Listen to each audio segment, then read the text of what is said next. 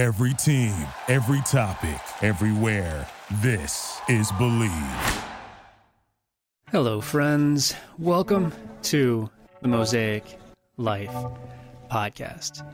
My name is Trey Kaufman.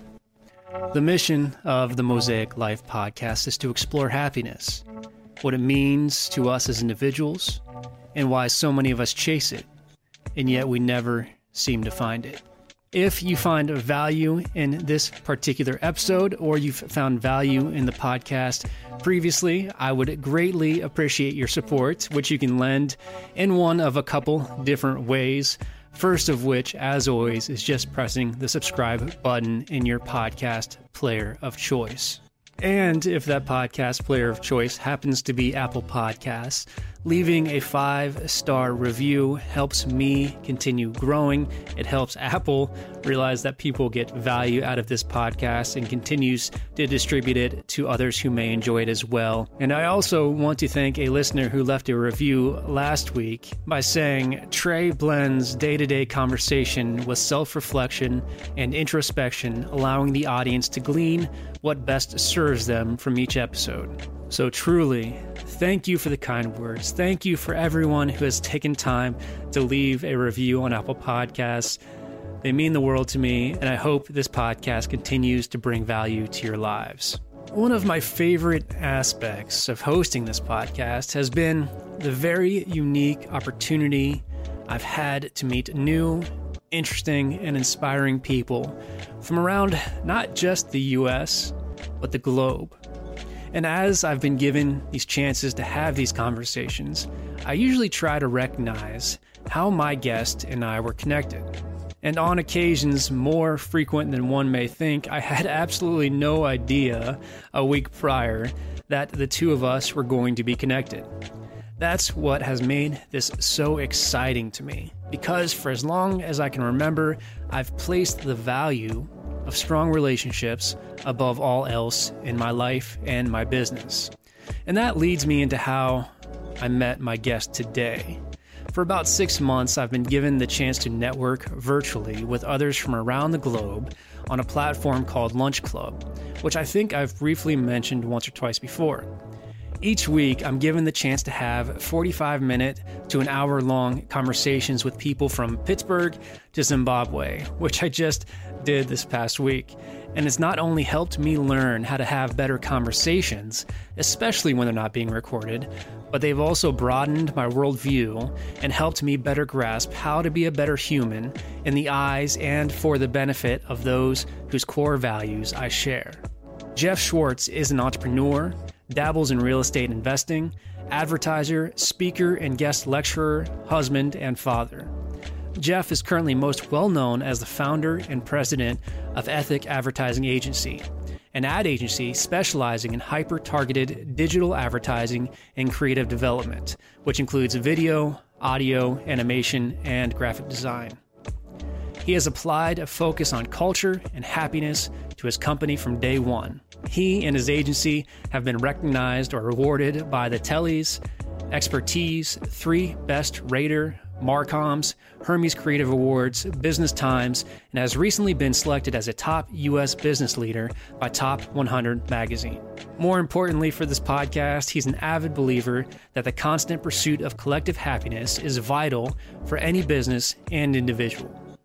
This conversation with Jeff was an incredible example and reminder there are others near and far whose missions align with that of myself, and how sharing their stories helps me continue writing my own. Please welcome to the podcast, my guest, Jeff Swartz. Awesome, man. How's it going? Pretty good. It's been... Since we last talked, I've had a couple of crazy things happen. What was it? Not last week, the week before, my kids' daycare got a bunch of COVID cases. Oh, no. So they were home for the whole week, which made last week, I moved from 2 weeks ago, most of my meetings from that week up to last week, which made it kind of busy. So this week actually has some holes on my calendar because I am super excited about that, just to get some things done. Absolutely. Yeah, I mean, that sucks. It's hard to hear that when it feels like we're so close to the end of this, but I think in reality, we need to probably take a step back and realize we still have a lot of work to do to get through this. But hopefully all of the kids were able to come out the other side of it. Yeah, I mean, they're all fine. We did have someone that we know actually recently passed away from COVID. She was in her like 20s as well too. So I mean, it's still, when we're doing this recording end of April 2021. Yeah. It's that, like you said, it's that weird feeling of you feel a lot safer. You feel like it's out there. My wife is vaccinated. I'm getting my second shot next week. All these other things. But the reality is the cases are still really high, and we need to do what we need to do in order to to help kind of hopefully eventually get past this. But yeah, I agree. It's a weird period. Yeah, absolutely. You mentioned right at the beginning here, since we last spoke, and it's very interesting how we met, in the sense that I've never actually brought somebody on to the podcast in that same fashion. Generally, we have a pre-interview to kind of go over some things, build a little bit of rapport. But you and I actually met through Lunch Club, which is a fascinating product that I stumbled on last fall, I think. And I mean, how has that experience been for you over the last few months? I mean, I've talked about it very briefly here on the podcast before. Essentially, you have the opportunity to hop on a video call or a Zoom call with somebody once or twice a week and just meet somebody from all over the world. And it's been fascinating to do so. Yeah, and I actually think that it's a neat component to the kind of the ideal of your podcast as well too, of like the direction that it is. Yeah. Because for me, I try to do the best I can to balance and take the time to connect with new people and enjoy things. The reality of it is owning a small ad agency, you get busy sometimes. Yeah. The Lunch Club thing has really allowed me, and honestly, I wish I could do it more. It's allowed me to kind of tap into people that I normally won't talk to. And my intention with it isn't business development. Yes. It isn't anything that's initiative. It is literally just trying to take a moment to connect with somebody. And if those things happen, great. If not, I've learned about different industries, about different subjects that I normally wouldn't have learned before. And it's just like a neat little networking one-on-one, which is in my DNA. That's how I prefer to network, is just have a conversation with somebody, as opposed to, going to like a mass group kind of setting as well too. It's just, I really enjoy it. And, I have gotten good conversations with people from the business side of things to align, but I've also just had, I don't think that I've had one bad conversation from that. It's just been an interesting journey with that component. I wish I could do it more. Absolutely. I agree with you 100%. I was brought up in sales, I guess, in the early part of my career. And to me, in my 20s, networking was going to those mass events, like you just said, and shoving a business card down everybody's throat who you could get in front of, and knowing the feeling of having that done to you as well. It's not good. And so as I found my entrepreneurial footing, and I realized how much more important it was to build relationships as opposed to it being a numbers game, at least in my, or I should say our industry, it's just been so much more powerful to have these conversations and see what comes of it. Because at the very least, you get to meet somebody interesting and new. For instance, last week, I spoke with this guy. He's currently living in Germany, but he's couch surfing all over the continent. And he's living in vans, living in tiny houses, and just he has this passion for surfing and being outdoors. And it was just so fascinating being able to talk with him. I never would have gotten that chance to do that if it weren't for that platform. Yeah, no, I 100% agree. And I've had, like I said, I had very interesting conversations with multiple different people. But, to kind of tap into what you're talking about, the sales aspect as well, really the best way, especially in kind of the industries that you and I are in, to do this is find people that you're aligned with that need your services. And the lunch club thing, like I said, it's not my intention for that, but every point of contact that I have reaching out there is that underlying component of what I call planting seeds. Yeah. And just saying, this is what I do.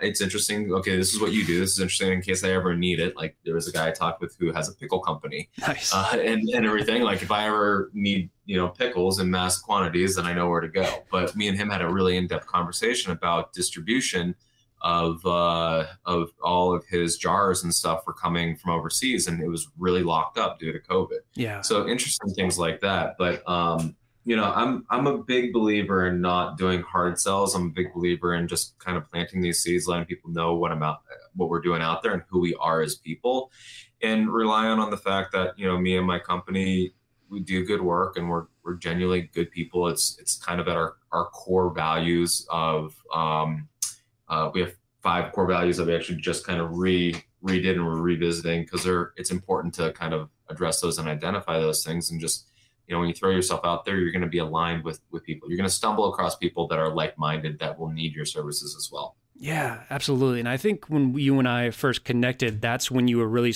either you had started or you were in the midst of talking and discovering those core values. And I mean, your company name is Ethic Advertising, and that's more than just a name to you. I mean, you built that into the DNA of the company as being, something that you can actually be proud to present to others. Do you want to talk a little bit about how that came about?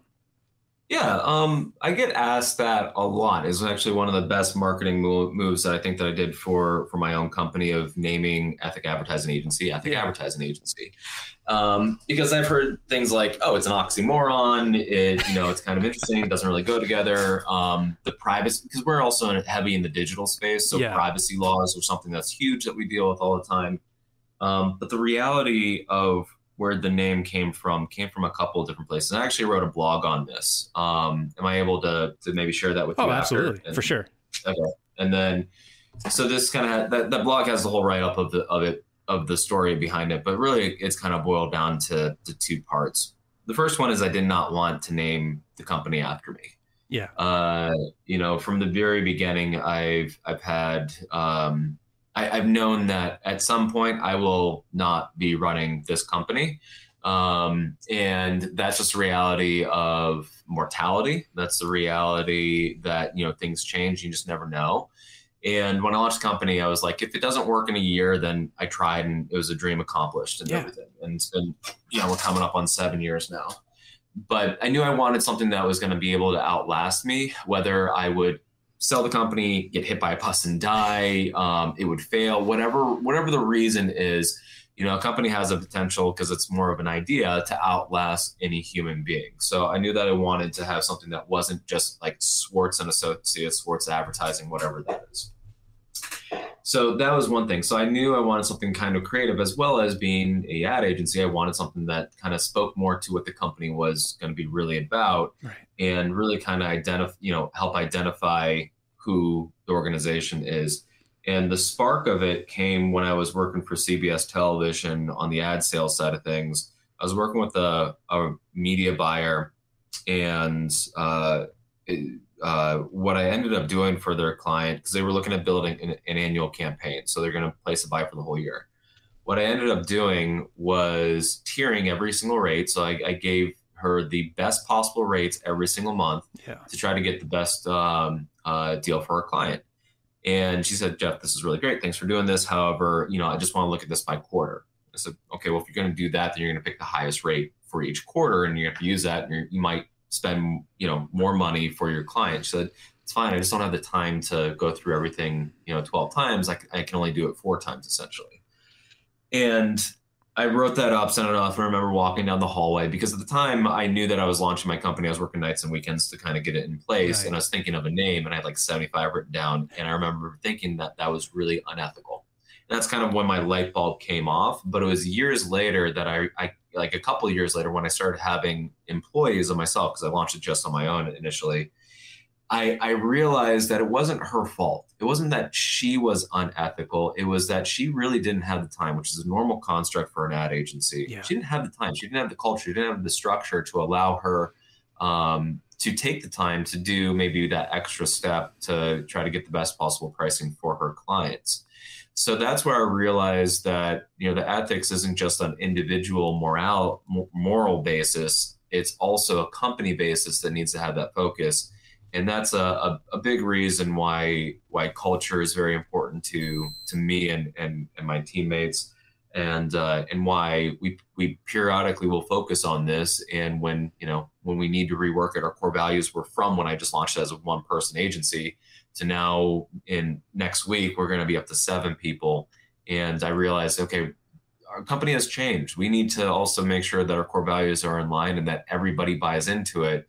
And everybody knows exactly what they are by heart and really believes that. Yeah, I love that. Why do you think that is? I mean, you. It seems like you and I are kind of cut from the same cloth in that when I started my own company, you can call it an agency if you want, you can call it whatever you want. I've been through 2 iterations of a company where I focus primarily on website design, a bit of marketing, and some social media. Now, this iteration, I'm working solely for myself. That's how I want to stay, because I don't want to be responsible for somebody else's happiness. And I know that may seem like an egotistical thing to say, you shouldn't have the power over somebody else's happiness. But when it comes to agency culture, there is such a toxic mentality that goes along with it, because employees, sales reps, creatives are so overworked. They have so many accounts that, to your very point, and I remember you telling me that story, and that story sticking vividly in my mind, that it's just so hard to give the necessary attention to the people who are, putting their budgets and their lives on the line to help, so you can help them grow. I mean, why do you think that culture exists the way it is today?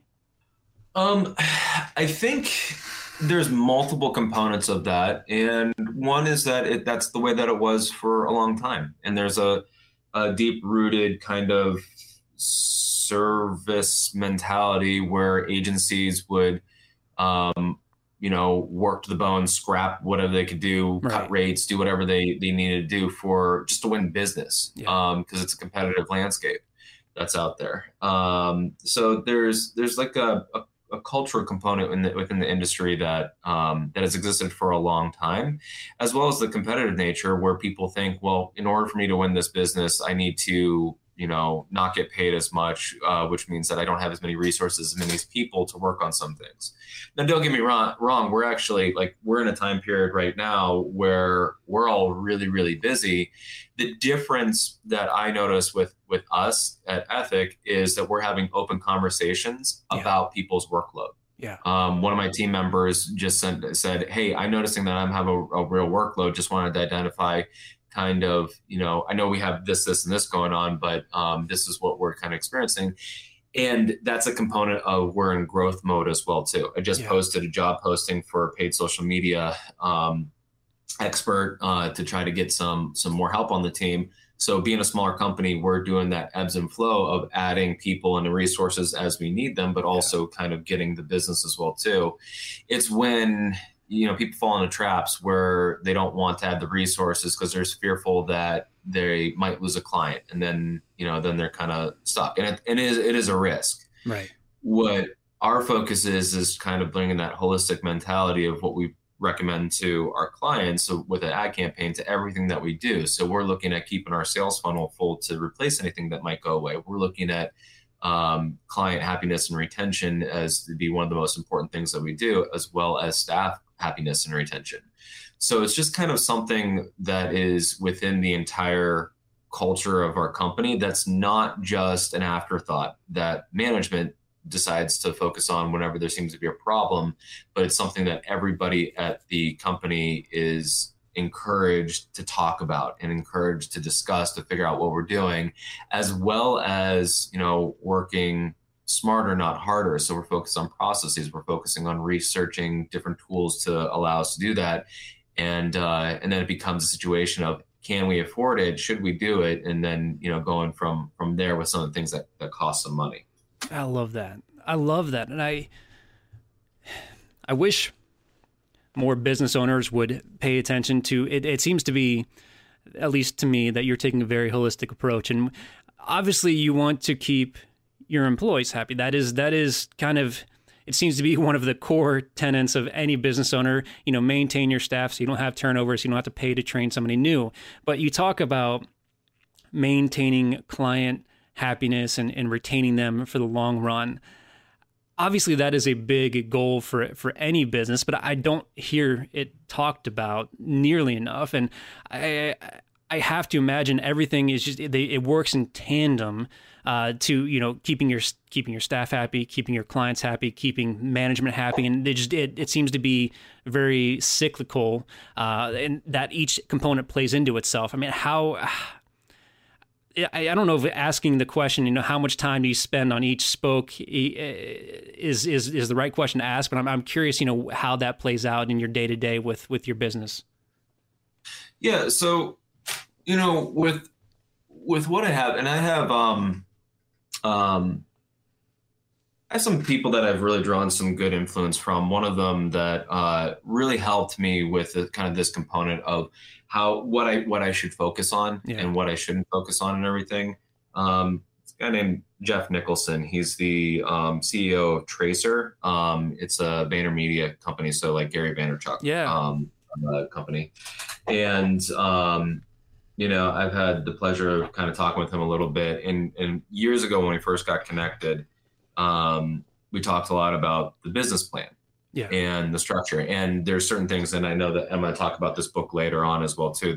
I'm rereading a book called Traction that talks about structure of the business and everything that you need to do to have a successful business. The reality of it is that if you create the higher level structure, if you create the core values that you have, if you have a good identity of who you are, and if you have an understanding of the different sectors that you need, as well as what Jeff Nicholson kind of had me do is put my business plan into a PowerPoint presentation that was about 7-8 pages long, or is about 7-8 pages long, with the mindset of, if I gave this to an investor, could they see where I've been, where I currently am, and where I'm going to decide, do they want to talk with me about investing in my company? Yeah. Now, the reality of it is I don't have to give that to an investor, but that lays a groundwork just to allow me to take a step back and say, this is where I've been, this is where I am, and this is where I'm projected to go, and have a clear understanding of how do I get there. Yeah. So ultimately, and Traction talks about like having like a 10-year goal and everything. So my mindset, and I'll be 26 this week. So I have a lot of tread on the tires. My mindset is very long-term, and I have a lot of time to get there. So if I have long-term goals, it allows me to backtrack to identify what's the important thing to work on, and then making those into micro milestones as well too. The reason why I'm talking about the long-term goals, to answer your question, is if I know where I want to be personally and professionally, then in the long term, then it becomes a lot easier to make that pathway, to break it down and understand, okay, well, what do I need to do this year? Okay, well, in order to get my goals for this year, what do I need to do this month, this quarter? And essentially what you want to do is break it down into what is the most important thing that's going to be the stepping stone to get me to where I want to be, that I need to focus on right now. Yeah. And only having like 3 to 5 things that you're truly focusing on. Your list of things to do can be really long, right? But that's kind of like your future to-do list, that you shouldn't really worry about everything that's on there. You should just have it there so you know you want to eventually cross that off. But you should focus just in the short term, just on the few things that you can actually do now, so you can cross them off your list. There's things like Dave Ramsey's snowball effect with debt. Are you familiar with him at all? I am, yeah. So his theory is actually mathematically incorrect, and it goes into more psychology, to where if you take the smallest loan that you can get rid of fastest and get that taken off, and then take that money you're putting towards it to go to the next one, it'll snowball, and eventually you pay off all your loans. Mathematically, that doesn't really make sense. You don't go up to the highest interest. You want to figure out, okay, mathematically, what do I need to pay with my amount of money to eventually make the most out of it? Right. And he even admits that. He says this. But he says the reality of it is that if you have a micro goal and you accomplish it with a certain amount of time, you'll feel good about it. You want to keep doing more and more. Yeah. So there's multiple instances of really smart people that have systems at work that's all about making manageable short-term goals that are all leading towards that long-term goal as stepping stones, instead of just saying, eventually I want to launch my own company. Eventually I want to be a millionaire. Eventually I want to do, whatever it is, without making those stepping stones to get there. And, you have to really decompartmentalize and make them achievable goals along the way. Yeah, absolutely. First of all, before I forget, happy birthday. I hope you have a good one. You said it's this week? Yeah, my son and my son's on the 28th, I'm on the 29th, so he'll turn 3 and I'll turn 36. That's, you said 36 or 26? 36. Oh, okay. I thought previously you said 25. I must have misheard you. But regardless, happy birthday. I hope it's a fantastic one. And that actually, when you talk about micro goals and you talk about, setting forth to accomplish big, hairy, audacious goals, or whatever that acronym is, I used to hold firm in the belief that, at least this was in my 20s, and now that we're talking about age, I used to hold firm in the belief that one morning I was going to wake up and I was going to have everything that I ever wanted. And that sounds so ridiculous in retrospect. I thought that, one day I was going to be a successful entrepreneur, or I was going to be an author without having to do the work. And for some reason, I feel like that's a mentality that exists today, probably partially due to social media and people only showing the good things, the good elements, not their failures. But to your very point, it is so incredibly important to say, okay, here, listen, I want to make $1 million in, let's just say, by 2025. What do I have to do to break down that goal to say, hey, listen, over the next quarter, I can have this much. I can have this much business. I can build this amount of business on my books, and then I can start to slowly inch my way toward that major goal. I mean, I can't.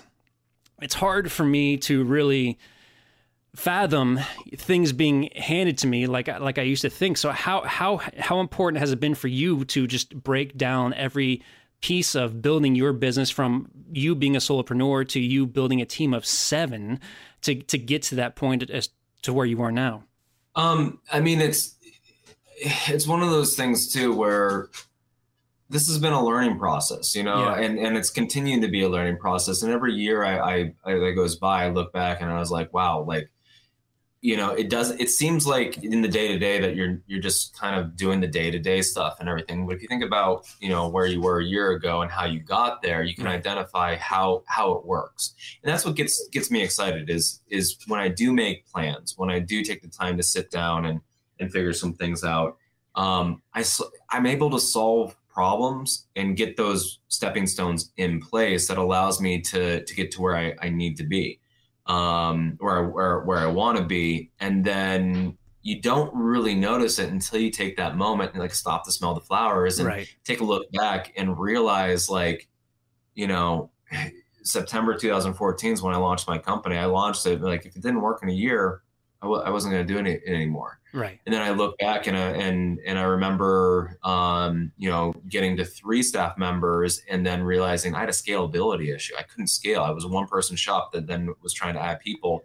And I take that step back and really not focus on business development, focus on the structure of the business. And now, we've implemented some business development funnels and everything. So we've taken these times and these steps to have it all add up to where I'm super excited for where my company is right now, and kind of where we're headed. So it's been vital for me to get to where I am today, and it's even more vital for me to focus on it even more, continue to kind of learn and evolve for me to get to where I ultimately want to be as well. Which I think kind of ties into what I think sparked one of the topics we talked about initially was happiness and the realization of the journey as well too. And I had my roller coaster analogy too, which kind of ties into, the ultimate goal of why everybody really wants to do anything is self-fulfillment, pleasure, all those, happiness and those kind of things. Money money buys security and it allows you to do things and everything. But those things and those, those relationships are really what people should be craving. Yeah. Where it's more of just kind of that being satisfied with yourself and recognizing that too. But the reality of it is it's actually easier to be happy along the journey than it is when you actually get there. Absolutely. And I'm curious how important that has been for you over the last 7 years. I mean, what have you done to ensure that you're able to take a step back and reflect on the past 7 years, the past 5 years, the past 6 months since launching your business? What have you done to make sure that you don't lose sight of why you ultimately started Ethic Advertising? Yeah, well, I mean, I write it down. Yeah.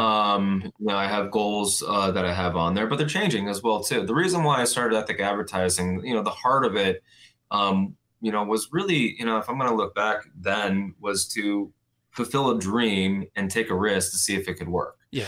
So my kind of leading up to launching Ethic was when I was in college. I realized that I wanted to do advertising. I was in between. I was thinking about doing veterinary school at some point, and advertising was there, two different things, but I realized I want to do advertising. Yeah. Probably because it was a little bit less schooling. But with that, I had an internship at a small ad agency in Dayton, Ohio, called The Next Wave. And I realized then that, hey, I could run a small agency. Like I could actually do this because the skill sets that are required are things that I really like. It's the creative side, it's the analytical side. Yeah. It's kind of blending those two things together. So when I was about 20, I realized what I wanted to do. And then I took almost 10 years to get the skill set and the capital to do that. I worked for CBS Television in Dallas and in Pittsburgh. I was a media buyer and a planner in between that for brands like Church's Chicken, Zales Jewelries, Shoney's. I also, my very first job was a short stint with a company out of Silicon Valley that's called Cellfire. I don't think they're around anymore. Those coupons on your cell phone was like the Motorola Flip Razor was the big phone. Yeah. So I kind of crafted my career to do that. I got into some real estate investing, flipped a couple of houses. I still own a couple of rentals as well too. So I got the capital built up to launch it on my own. And I think when I initially launched it, I was like, this was my dream from when I was 20 years old and not really fully understanding of what I wanted out of it. Now that I'm older and I've been in it, I have a more clear understanding right now of what I want out of it, and what those goals are. So the reality of it is that my goals and what I want is always going to change and shift as my priorities change and shift. When my daughter was born, my first kid, yeah, that drastically shifted my perspective and my goals and what I wanted. Time became a lot more valuable than money. Yeah. And I've never been greedy as well too, which has been a huge asset for me to do what I've been wanting to do and grow it. Is I'm doing this because I like what I'm doing, and I do it because it's fun, and I do it because it's a means for me to achieve the goals that I want to achieve, which is financial independence. It's also a big component of sharing the culture and sharing the way that we do business with as many people as possible, whether it's vendors, clients, or team members. So, some of those are my really ultimate goals, which it's good to have goals that have measurable points. That's really good. But it's also, I believe, good to have goals that really don't have an end date, so you can chase it and chase it and chase it. If it's things like, sharing happiness with more people and sharing our culture with more people and stuff like that, that's something that's never gonna go away. Yeah. And so it's balancing all of those things out, writing it down, having a clear vision of what that is, and knowing that, that can change. That's so important. I think people get so, I think there's a lot of tunnel vision when it comes to the goals that we set out to accomplish. We see something that we want at this very moment, and we refuse to accept the fact that, we change. We don't live in a vacuum. As you mentioned, previously, we could get hit by a bus this very afternoon. Things change, and we have to learn and adapt to that. And I love that you've taken your business philosophy and really structured it around that. And I'm interested in knowing, from a business owner who employs 6 others. How you obviously have your vision of what makes you happy, of what you enjoy, of what your ultimate business goals are. When you hire somebody on, obviously they're going to have slightly different life goals. Maybe they don't want to be a parent. Maybe they want to have the financial freedom and flexibility to travel around the world, which would obviously affect your output or their output as an employee if they're, working from Timbuktu. So I'm just curious to know how you not just adapt, and not even just accept, but help people under your employ live out their ultimate goals as long as they are a productive team player for your business. So that's a great question. And that's one of those ones when it comes to hiring that I feel like right now I have a really good grasp on, but it's taken, like being a small company, I haven't hired that many people, right? But I've learned a lot from the hires that I had. And every hire that I had has been good people, but sometimes, I have a couple people that aren't with me anymore because they're doing things that are maybe better suited to what they want to be doing as well too. Right. And, if Ethic was a stepping stone for that, that's great. I still have good relationships with all of them. But what I want to do is I want to get really nailed down with the hiring process of getting the right people that match us and that this is the right place for them. Because I've also gotten better at having conversations with potential hires. And I've gotten to the root of, well, you say this is what you really want to do. Me giving you a job isn't going to get there. Right. And that's not going to be beneficial to any of us. So I've actually not hired quite a few people because I've been able to do that. And really kind of what it boils down to is 2 things whenever you're talking about, your teammates' happiness. Is one, you have to make it very clear what the company's goals are and what is expected at the company. Yeah. So that's why, with our core values, I got my team involved. Our old core values that's currently on our website are ethics, diligence, harmony, and results. And what our new ones are going to be is progress, respect, efficiency, kind, boldness, and quality. So similarities in those, but there's some differences as well too. And ultimately what I want to do is I want to ensure, and I'm going to have regular meetings and we're going to have this ingrained in everybody that's at the company, that this is what the company and this is what our organization is about. Yeah. We're going to be in line with that. And the reality is it's okay if you don't, you don't want to work efficiently, or you don't want to, have one of these core values that you're aligned with because something changes and you want to do things that are more experiential or something like that. Right. That's okay. That just means that we're probably not the right company for you. So laying out the groundwork of what the company is from a value standpoint and a direction standpoint, and saying, are you on board with these things and really believing it, I think is incredibly important. And then the second part is listening to your team members, taking the time to have one-on-ones with them, taking the time to understand what their personal goals are to make sure that they're in line with the company goals, but also B, see if there's a way that you can do something a little bit differently for that individual so they can help them achieve that goal. Whether it is spend more time with family, buy a house, learn something, have their career direction go in a certain way as well. So listening to them, it gives you a good understanding of where people want to be, as well as being able to assess, well, what is their skill sets? Where can they actually, what can I do to either help them get them there, as well as where are they at right now? Is it something that they can handle? So listening to them, but also having the company's goals and values be very transparent and have something that be it something that they all believe in are like the 2 most important things. Yeah.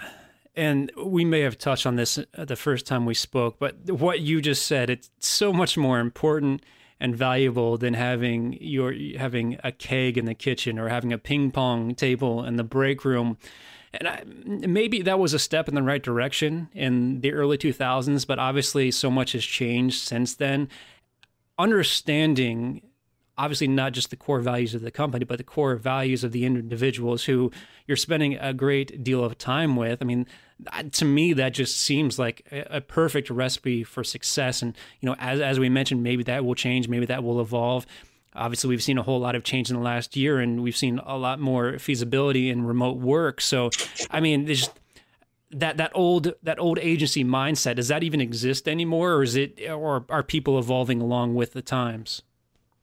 I know that people are evolving with the times at other ad agencies. I think bigger ones are having a slower time to get to it, but overall, I've seen a big shift in that mentality just because people have seen that it's worked really well. Yeah. And one thing that I did want to touch on is you said the core values of the company, but also knowing the core values of the individual as well too. Yeah, I actually think that they should be the same. Yeah. I think that if the individual's core values are the same as the company's, then that is a right fit for that person, and that person is a right fit for the company. Yeah. And everything. Now they can have different goals. The company has company goals, the individual has other goals as well too. But if the core values of if the company is made up of individuals whose core values are the same as the company's core values, and we hire and we promote and we encourage around those things, then that's where we're going to have kind of the most success. So I'd actually love to see those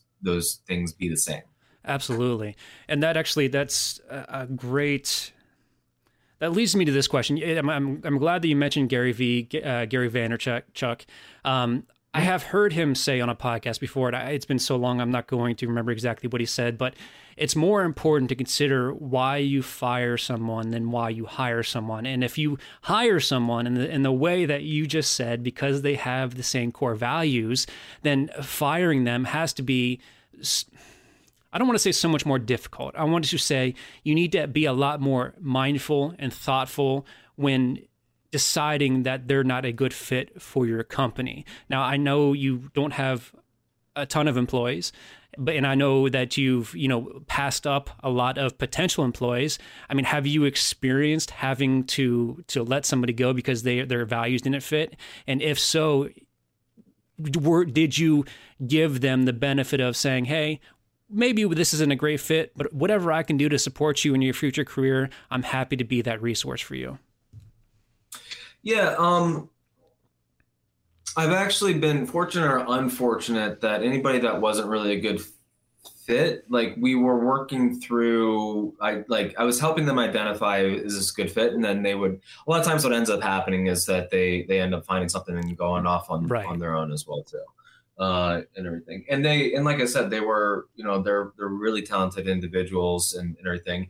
And it allows me to actually easily say that because I firmly believe that the jobs that they're in now, which are the ones that happen right after, and everything are like better matches for them as well too. Like I can't argue with that. I think that's good. I'm very happy for them. That's great. But, I have let reps and I have let freelancers go for things that aren't really kind of matching.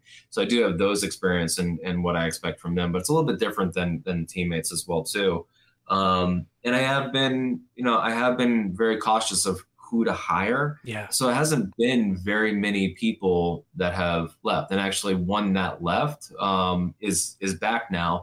And I didn't blame her for leaving as well, because she went to the corporate world, which small ad agencies can't compete with the corporate world when it comes to, some things. But, essentially she came back and she was like, this is home. Like, this is, I'm glad that I did that. And I was glad that she did too. She got that experience and everything and stuff.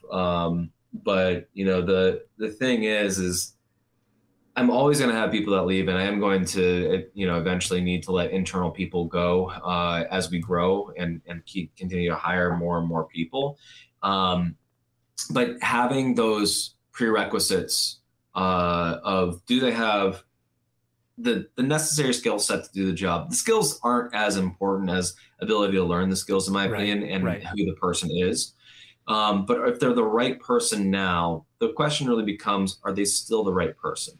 And is the company still the company that it was then too? Like I said, the whole redoing the core values has, the process started about 6 years after I created the original ones and everything. So the company can change as well too. And then when that company changes, do we still have the right people? So assessing those kind of things. But I think that it's important to take the time to identify, is this person the right person?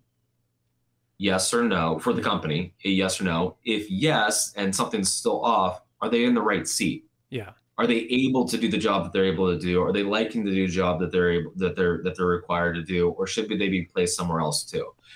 It's really those kind of combinations of, is it the right person for the company, and are they in the right seat and able to do the work that they can do? And that kind of, those things have to match. If not, there's a lot of people that get blamed for not doing a good job when they're just not in the right position. Right. And it has nothing to do with who they are or what their skill set is. It just happens to actually be more of a managerial thing of not having them do what they're supposed to be doing. Absolutely. So that brings up an interesting thought.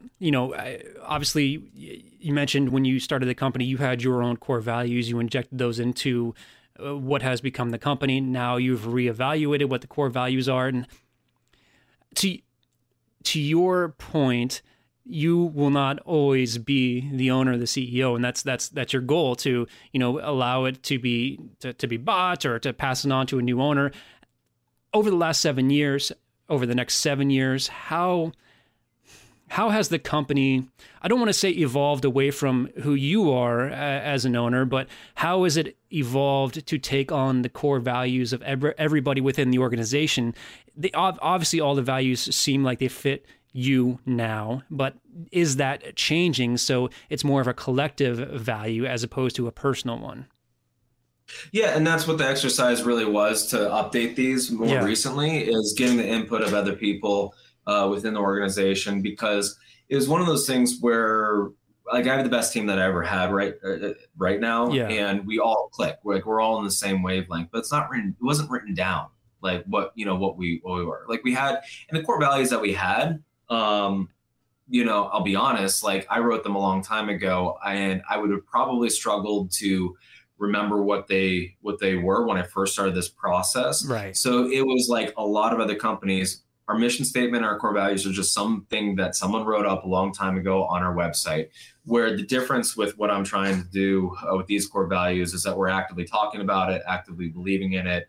And I set that precedence too. I said, listen, we're going to redo this, but we're going to do this as an exercise to actually say, this is who we are. We're going to hire by this. We're going to fire by this. We're going to live by these things within our organization.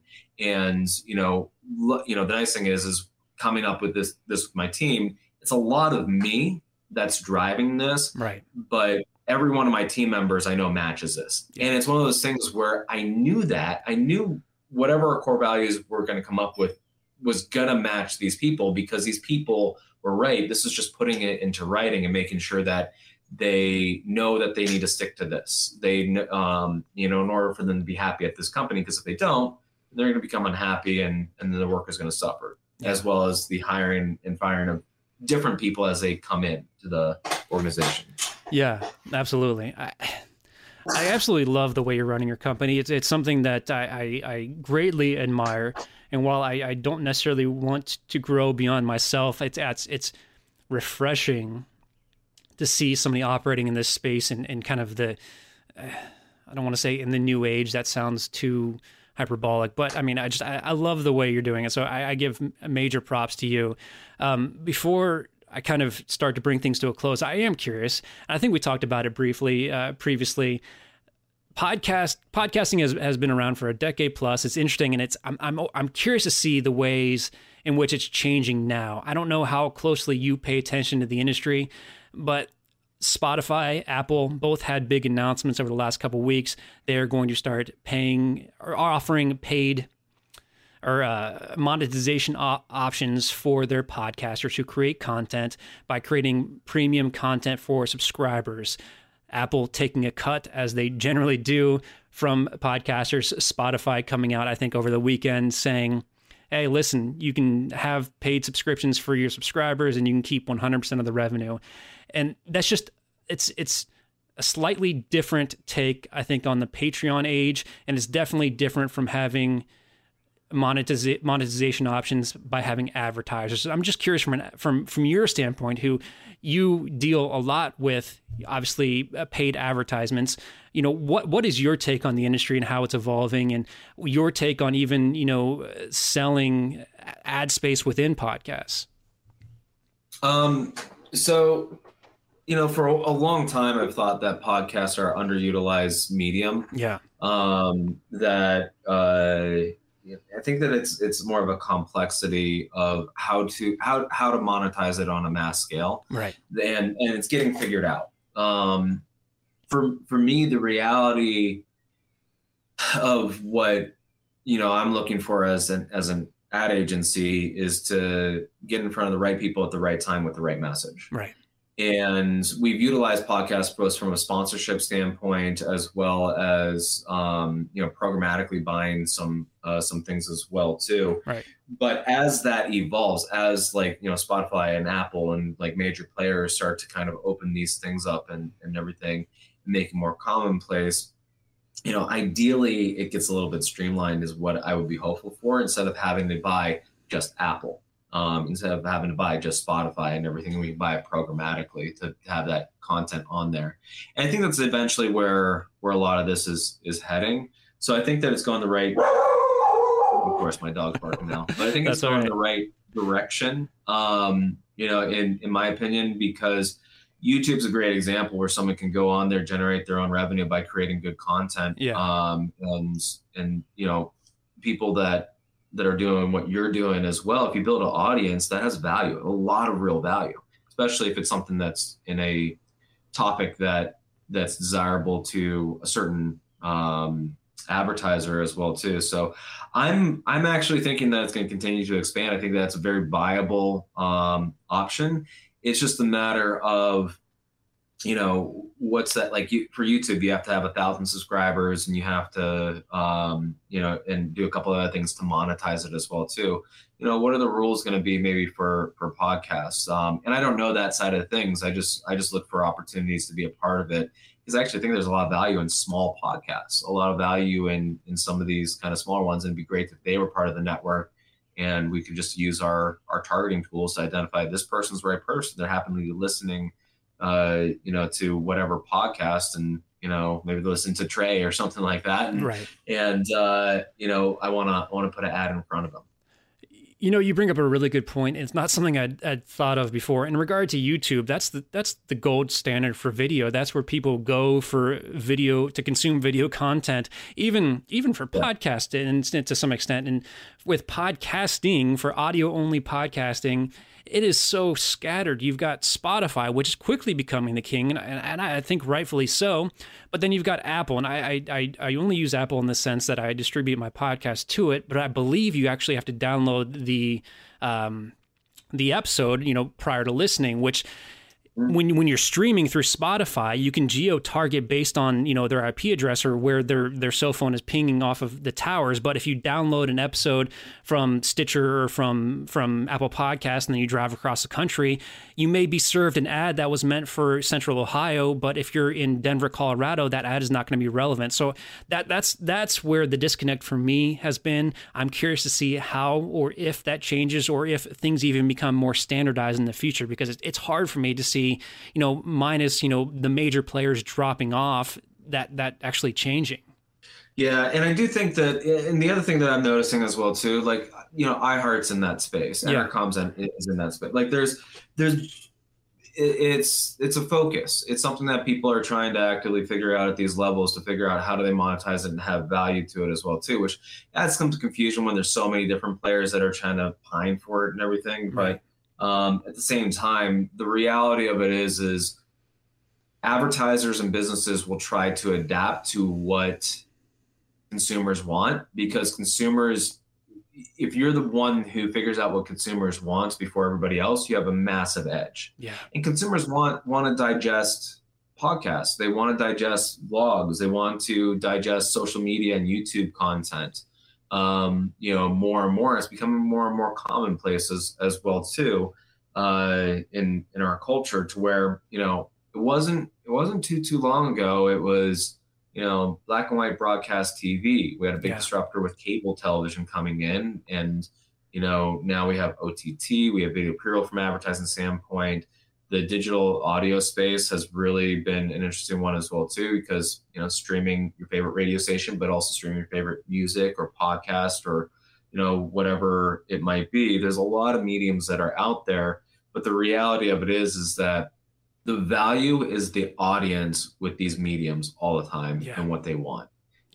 If content creators can create bigger audiences and drive more traffic, they can monetize it in a bunch of different ways. And then people that are looking to monetize that and serve ads are going to look to ways to try to figure out how do we do this and make the most money off of this as well too. So the fact that there's a desire that you have 10 years of podcasting, going on, people want to listen to this content. It's not like something that's going to go away, right? But I think it's going to evolve as to how people get paid on it and monetize it. Yeah, absolutely. That makes perfect sense, and I appreciate you lending that insight. It's like I said, it's something that I think about often, but it's always good to get a secondary viewpoint of where the industry is going. So again, thank you. Jeff, I can't thank you enough for your time. I'm glad that we were able to connect over Lunch Club. If anybody hears this and they're curious about it, sign up. It's been an awesome experience. And so I like to close with just a few questions, because to me, this has always been kind of a partnership.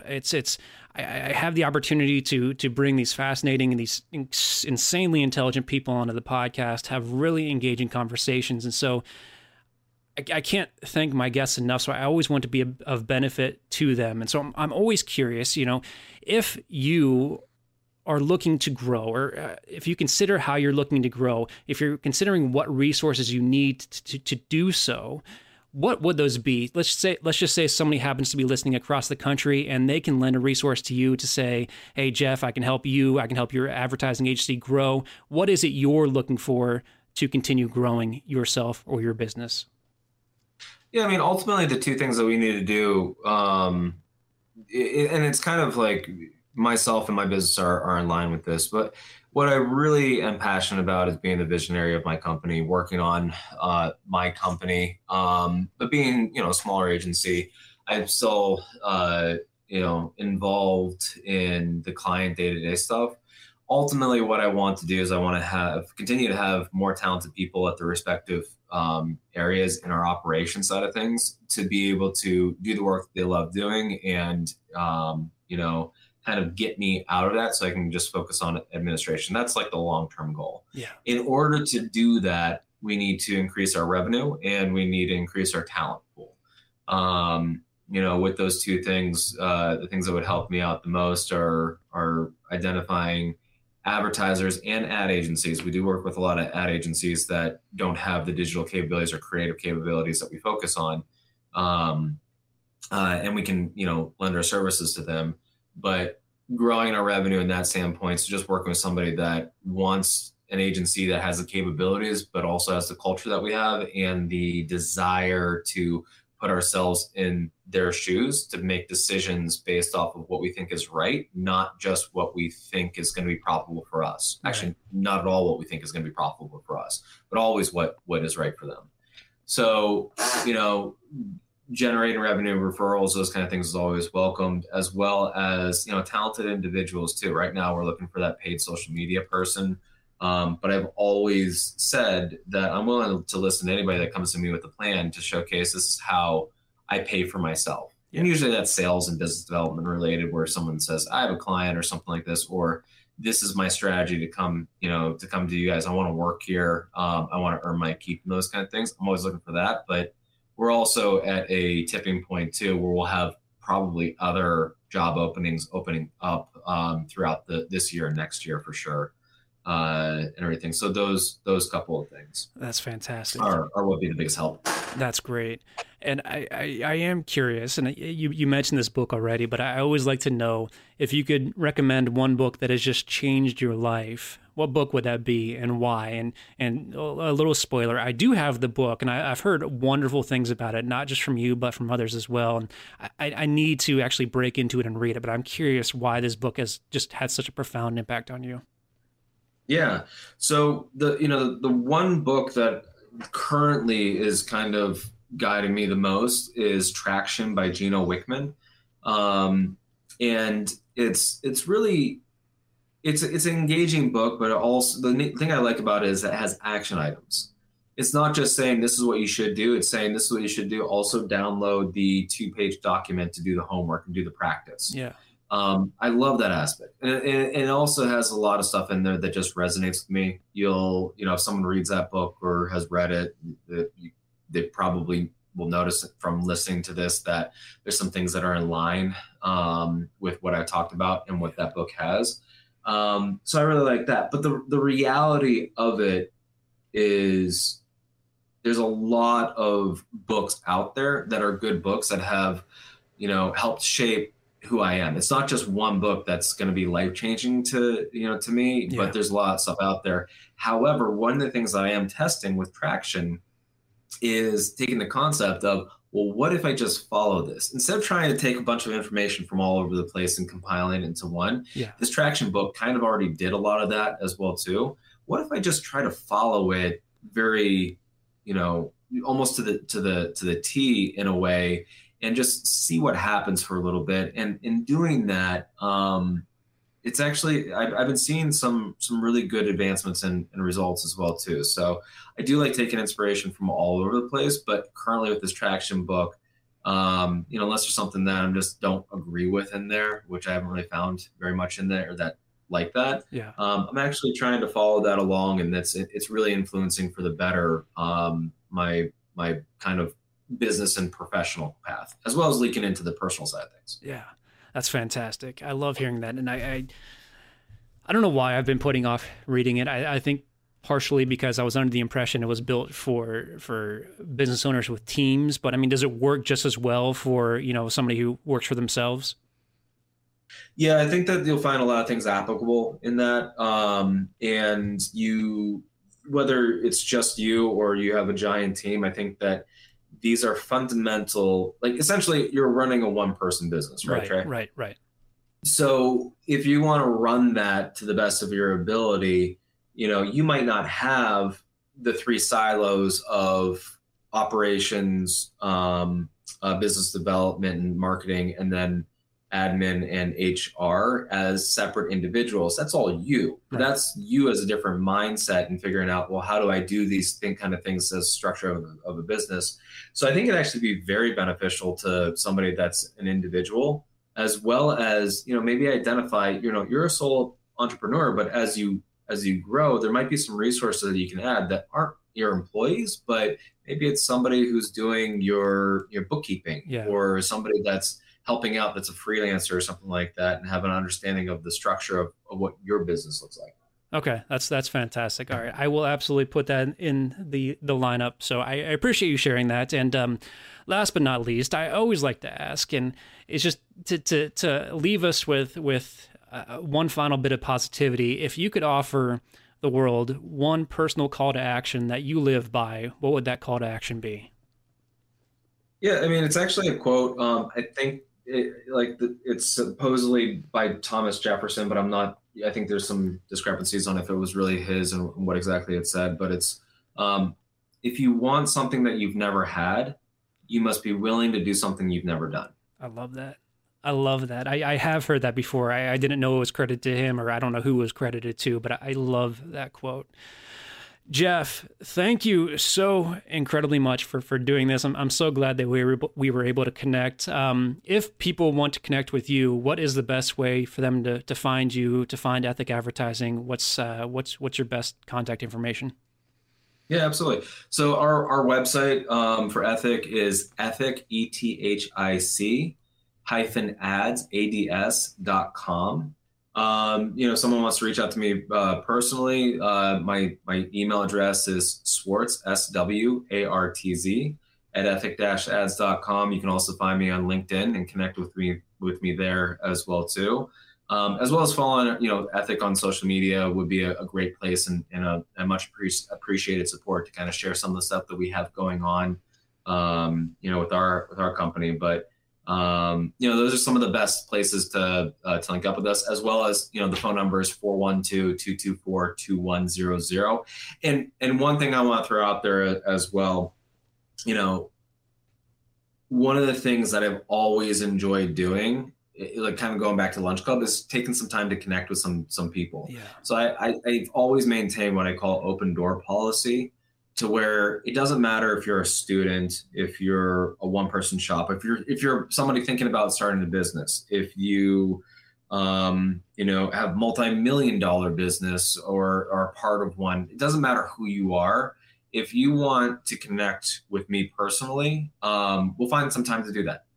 Grab like a half an hour, just kind of sit down and talk about, some things, make a connection and stuff. If you want to pick my brain on the advertising side of things, great. Entrepreneurship, great. Happy to do so. But I'm really passionate about just helping others, and I make sure to reserve some time. So by all means, if you want to connect with me, and the only purpose is to just kind of have that phone call, do it. I'm happy to do it. I did that the end of last week with a college kid and everything. I really enjoy those things, and you don't have to feel like you're bringing me new business or looking to, you're the right person for us to hire. Just, if you have something that you want to talk with me about, I'm happy to do it. I absolutely love that. I encourage people to do that. If you're interested in advertising, connect with Jeff. I can say from personal experience, from even just this conversation over the last hour, not all ad agencies are created the same. Believe me, Jeff is running a fantastic operation, so connecting with him has been a treat for me, and I'm sure this conversation has been a treat for everybody who listened to it. So again, thank you for doing this, Jeff, and I look forward to connecting again on many fronts soon. Yeah, absolutely. Thanks, Trey. One more time, I would like to extend a huge debt of gratitude to Jeff for joining me on the podcast. It was an absolute pleasure getting to know him, talking about his unique mission and his core values that he runs his advertising agency through. And I can tell you from experience, working with and working for agencies, that does not always happen. So the very fact that Jeff has been not only able to put into words his core values, but the core values he hopes to embody within his own company, and not just use them as words on a page, but embody them in his day-to-day work, is profound. And anyone listening who has an interest in this industry or any aspect of it, I would highly encourage you to reach out to Jeff. As he mentioned, he is an open book. He loves networking and talking with those who are looking to learn and grow. And I've included all of his contact information in the show notes, so please take advantage of that. And of course, I would love to thank you for taking time out of your very busy day. And if you're listening on the day this comes out, your Mother's Day. And by the way, happy Mother's Day to all of those mothers who are listening to this podcast. I appreciate you.